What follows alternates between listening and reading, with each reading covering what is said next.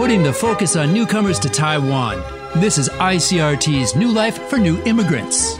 挥洒汗水与泪水，新住民在台湾开辟家园的心声，请收听新住民新人生。Everyone knows Vietnam's famous bamboo hats. People wear them to shade from the sun and rain, but they carry a lot of cultural significance too. According to legend, in ancient times, there was a massive flood which threatened to destroy all the rice paddies. Suddenly, a beautiful, graceful goddess descended from the heavens, wearing a hat made of large leaves lashed together with bamboo.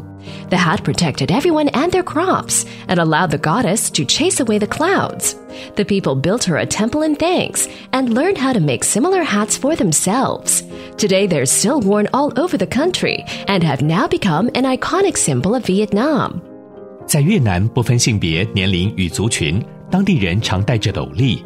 它不仅用来遮阳挡雨，斗笠也像传统服饰一样，是一件重要的打扮与装饰。笠帽的出现与越南稻米历史有关。相传古时候，越南境内经历了一场巨大雷雨，境内的稻米皆被大水淹没。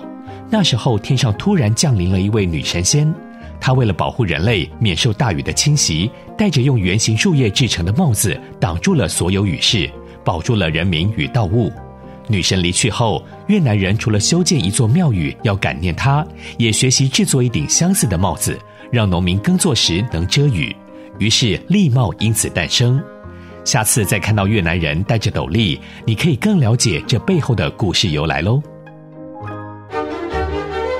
ICRT 新住民新人生由新住民发展基金补助播出。 You've been listening to ICRT's New Life for New Immigrants, brought to you by the New Immigrant Development Fund.